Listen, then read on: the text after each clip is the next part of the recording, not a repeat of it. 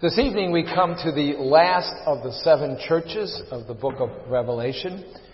With none of the other 6 does our Lord speak so strongly. With none is his rebuke so sharp.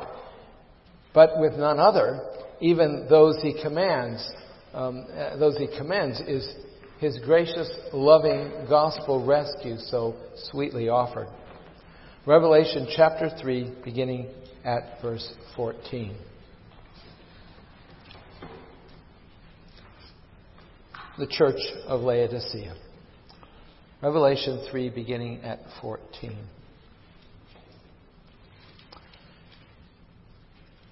And to the angel in Laodicea write, the words of the Amen, the faithful and true witness, the beginning of God's creation.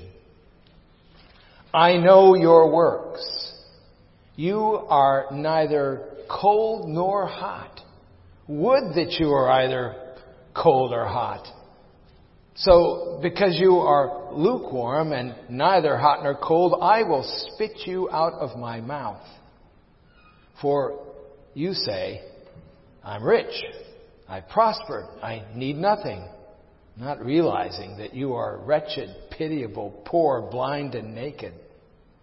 I counsel you to buy from me gold refined by fire, so that you may be rich, and white garments, so that you may clothe yourself, and the shame of your nakedness may not be seen, and salve to anoint your eyes, so that you may see. For those whom I love, I reprove and discipline. So be zealous and repent. Behold, I stand at the door and knock. If anyone hears my voice and opens the door, I will come into him and eat with him and he with me. The one who conquers, I will grant him to sit with me on my throne, as I also conquered and sat down with my Father on his throne. He who has an ear, let him hear what the Spirit says to the churches.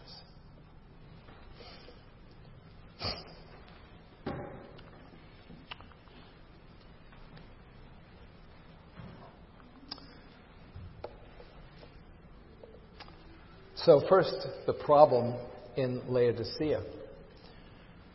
Jesus identifies himself as the Amen, the faithful and true witness, the ruler, or the beginning of God's creation. All very solemn titles that prepare the way for the severity of this critique and the rebuke which our Lord is about to level at this particular church. And Jesus memorably describes the problem or the great trouble in the church of Laodicea in one very succinct and devastating phrase. I know your works. You are neither cold nor hot. Now, what does that mean? That they are neither cold nor hot.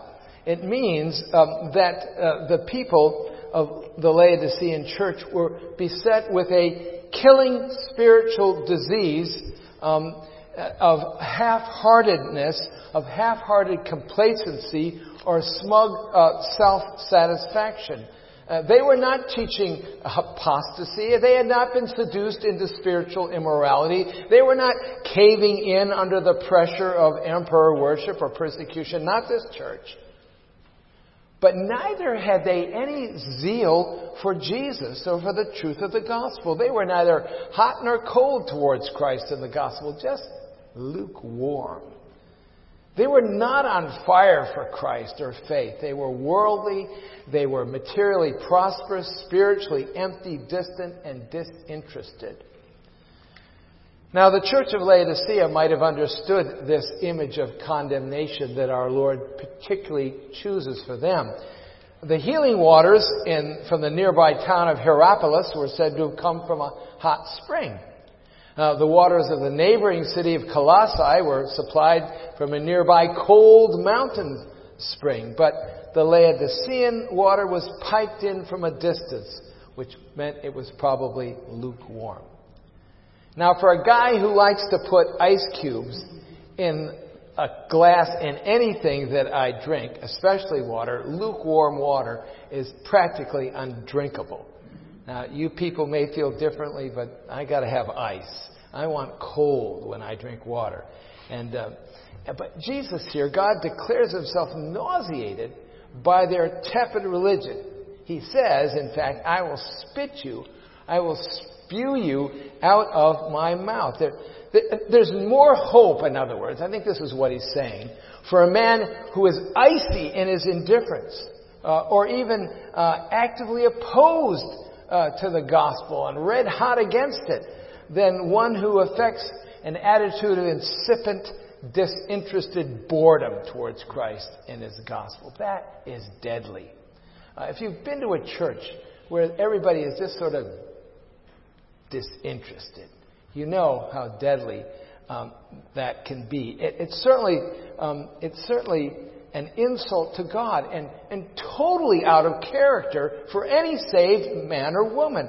Our Lord is not looking for religious fanatics, but he does have a right to expect from anyone who was so wonderfully and undeservedly saved for eternity and delivered from judgment, some sort of warm love and some spirited interest in the gospel and in Him. Perhaps, writes the British churchman and commentator John Stott, who passed away a number of years ago, perhaps none of the 7 letters in Revelation is more appropriate to the 20th century church than this one.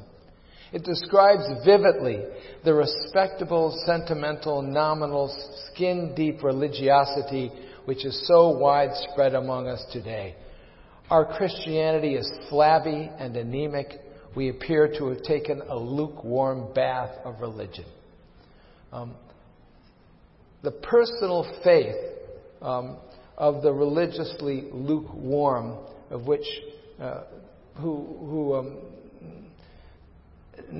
it comes across, I think, with all of the enthusiasm of a flabby handshake. I think he's speaking about nominalism. I think our Lord is speaking about in name only Christians who have, in my opinion, become so inoculated with religion that they can't catch the real thing. All right? They've been inoculated. You knock on the door and say, I wonder if I could talk to you about the Lord. They say, I've already got my own religion, thank you. I go to Mass every Sunday. Or it might be something else. It might be, my mom was Baptist. My uncle was a priest, you've all heard these things, and it's sort of as if that somehow is enough for them. And they don't really want to hear about something interesting, something that's really important. Lukewarm religion is a religion that never gets past the church doors as well. It never convicts anyone to the point that they actually mourn or deeply regret their sin. It never brings anyone to a state of repentance. Lukewarm religion is never sorry for offending God. It may be sorry for offending somebody else, but certainly not God. Lukewarm religion has never troubled over the fact that it never had enough love of God or fear of God to bother with sharing the gospel with a neighbor or a teenager or a small child. Lukewarm religion is a religion of Simon the Pharisee, described in Luke 7. The one who invited Jesus for dinner. And then there was this spectacle on the side with a woman who came to weep at his feet, and Simon had no love for Christ because he was so self-satisfied with himself, and he saw no need for Jesus. Lukewarm religion is smug and self-satisfied and self-righteous. It never causes anyone to reach the place where they might want to die to themselves and die to their own reputation and their own interests and be filled instead with the interests and the agenda of Christ. That never happens with lukewarm religion. Lukewarm religion is flaccid, but it's comfortable. It doesn't rock the boat. not yours or anybody else's. Lukewarm religion says to itself, everything is just fine the way it is without any fuss, and our church on Saturday night or Sunday morning is quite enough, thank you. That's lukewarm religion. But the Lord of the church says, I will spit you out of my mouth. Well, how can this happen? How does a Christian become lukewarm? What happened in Laodicea? Laodicea was a very prosperous city. It was a great commercial and financial center. It had a famous school of medicine, interestingly renowned for its remedy for weak and diseased eyes. It was a center of a thriving garment industry, known for soft black wool. It was so self-sufficient, this city of Laodicea, that it declined financial assistance from Rome when devastated by an earthquake in the 1st century A.D. And it appears that general attitude had affected even the church. And we shouldn't be surprised, because sometimes, not infrequently, material wealth and self-sufficiency translates into the spiritual realm and makes us spiritually proud and complacent and self-sufficient. They say themselves, the folk of Laodicea, I'm rich, I've acquired wealth, and do not need a thing. Jesus is quoting their own words. But, continues in verse 17, Jesus says, you do not realize that you are wretched, pitiful, poor, blind, and naked. That's quite a list. They think everything's fine between them and God, but the Lord says, no, it's not fine. It's not fine at all. You are wretched, pitiful, poor, blind, and naked. In light of Jesus' counsel later on in verse 18, the operative words are the last three: blind, poor, and naked. Blind because they could not see or even acknowledge the truth of their dangerous situation. They had no idea there was any problem at all. They must have been shocked to hear this. The church of Laodicea was in a very precarious situation, as we'll see in a moment, when we look at the rest of Jesus' words. But they were blind to it all. In their view, everything was just hunky-dory and smooth and fine. You're poor, says the Lord. I don't care about your bank account or your fine ritual or the size or splendor of your church. You're spiritually bankrupt. You are debtors about to be liquidated. You're underwater, friends. And naked, and not literally, of course. On the contrary, the Laodiceans were likely to have been quite well dressed. But Jesus, speaking figuratively again, says they're spiritually naked. And they should have been ashamed to stand before God. They're a disgrace, and they needed the clothing of Christ, but they wouldn't see it. Wow. So here's the Lord's judgment on this church. A congregation neither conscientiously nor thoughtfully opposed to Christ, but not deeply committed to Christ. A church with a very nominal faith, very superficial, skin deep, uncommitted, flabby. Or to take the figure of speech differently, their personal faith and witness to the world was neither refreshingly cold, nor did they offer anyone the comfort and healing properties associated with heat.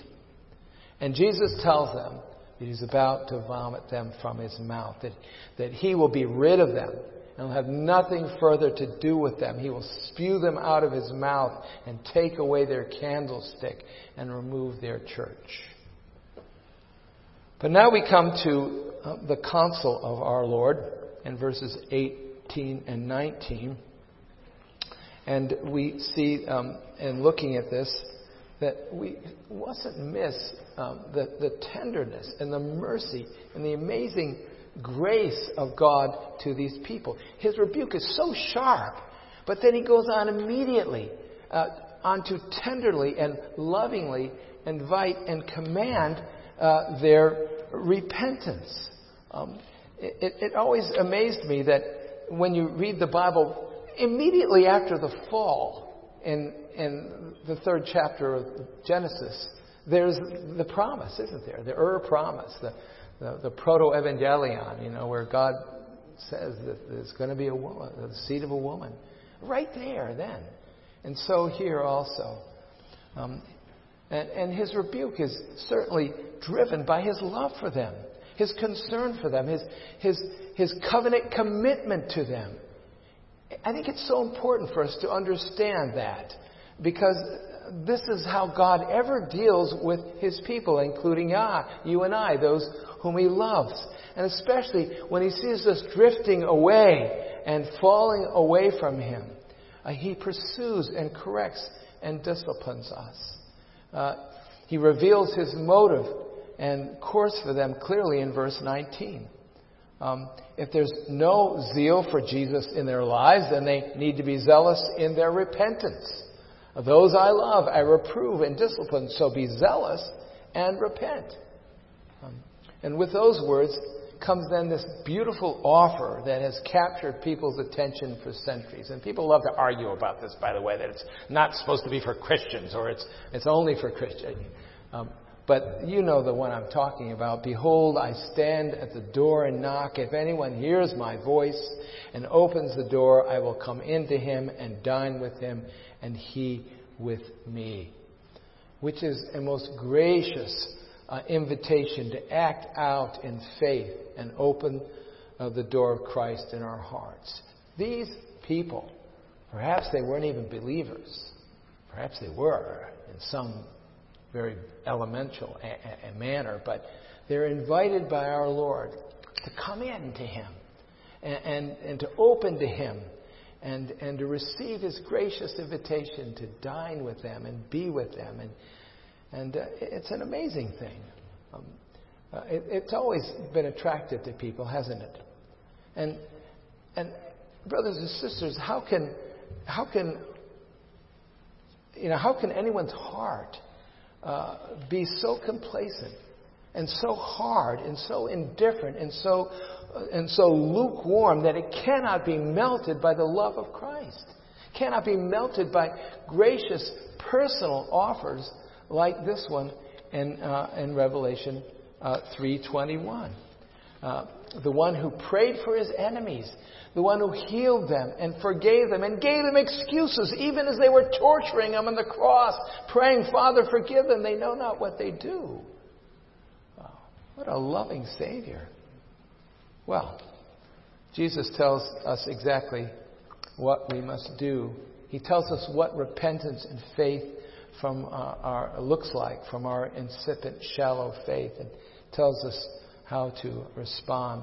We must first buy from him gold, not because we're rich, but because we're poor.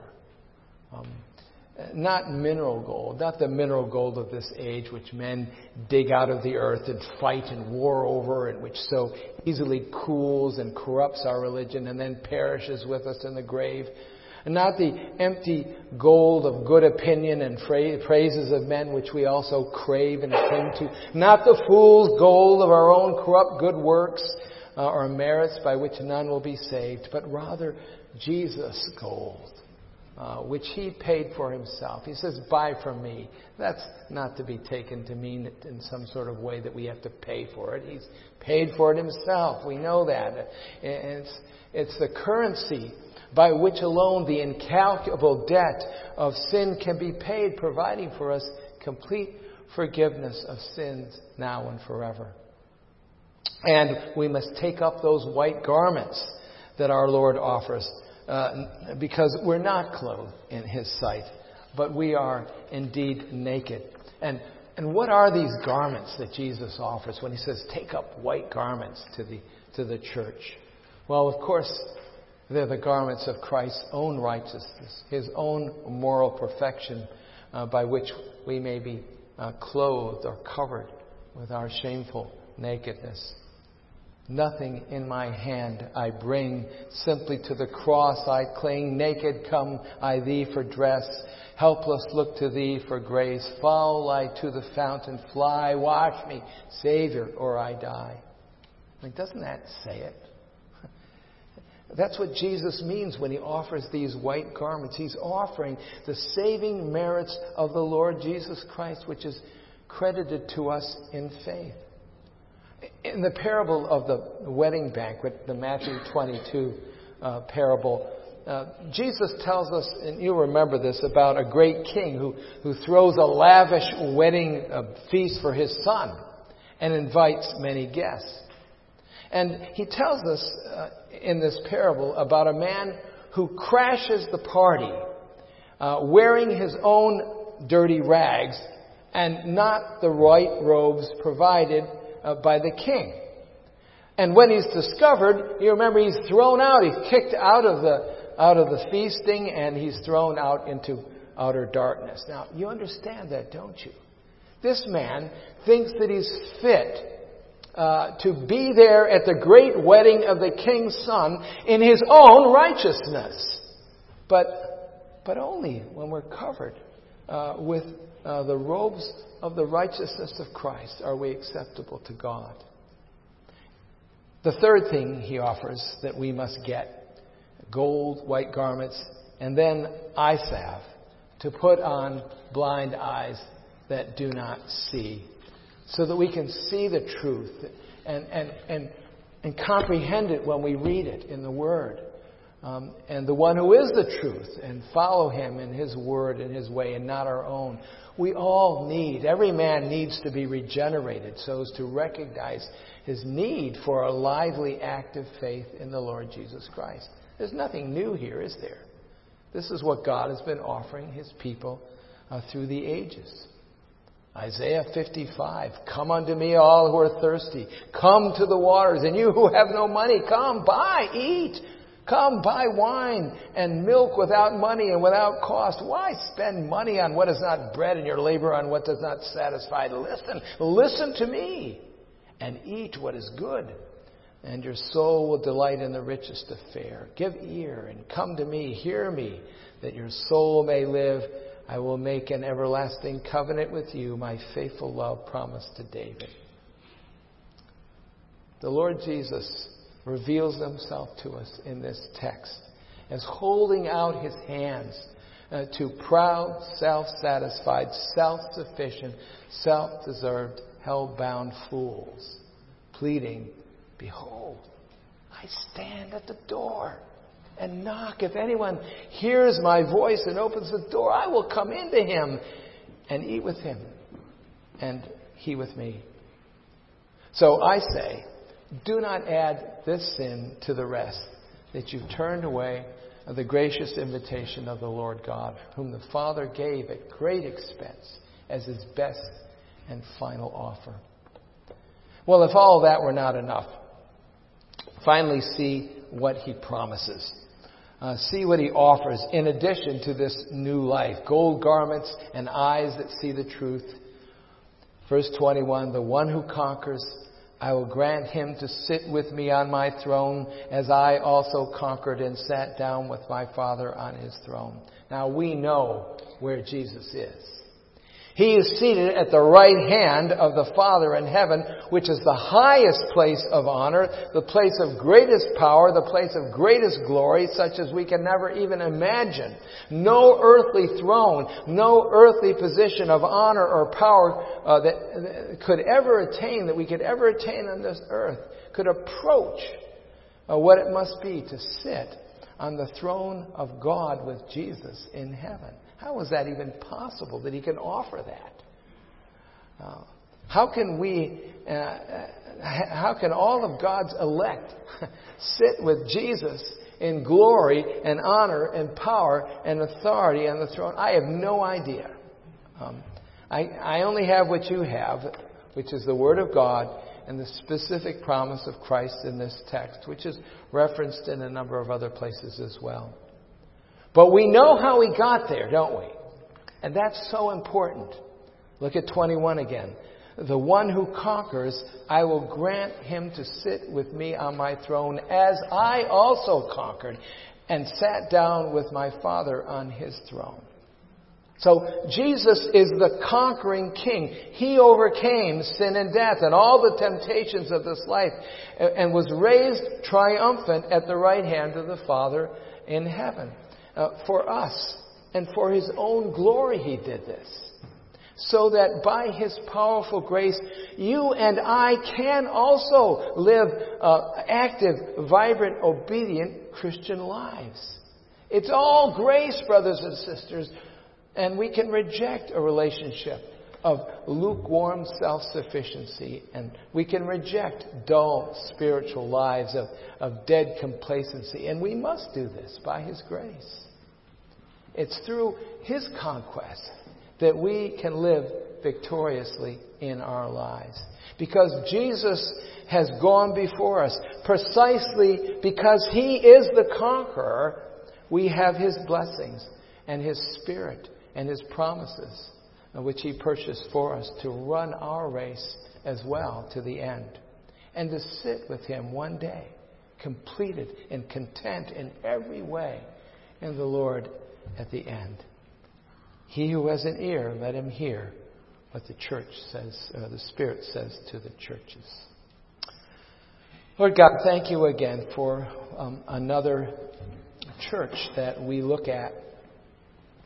And Lord, a hard look this.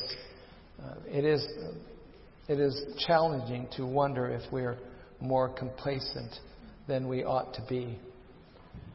Father, we pray that you would enliven us, that your Spirit would bless us, that you would give us a zeal for you and a love for you as we contemplate your grace and your love for us, that flowing out of all of that, we might find an easy way to stand interested and enlightened and excited to share with others what you have so graciously given us. Bless your church, we pray, even Faith, all of our churches, we pray in Jesus' name.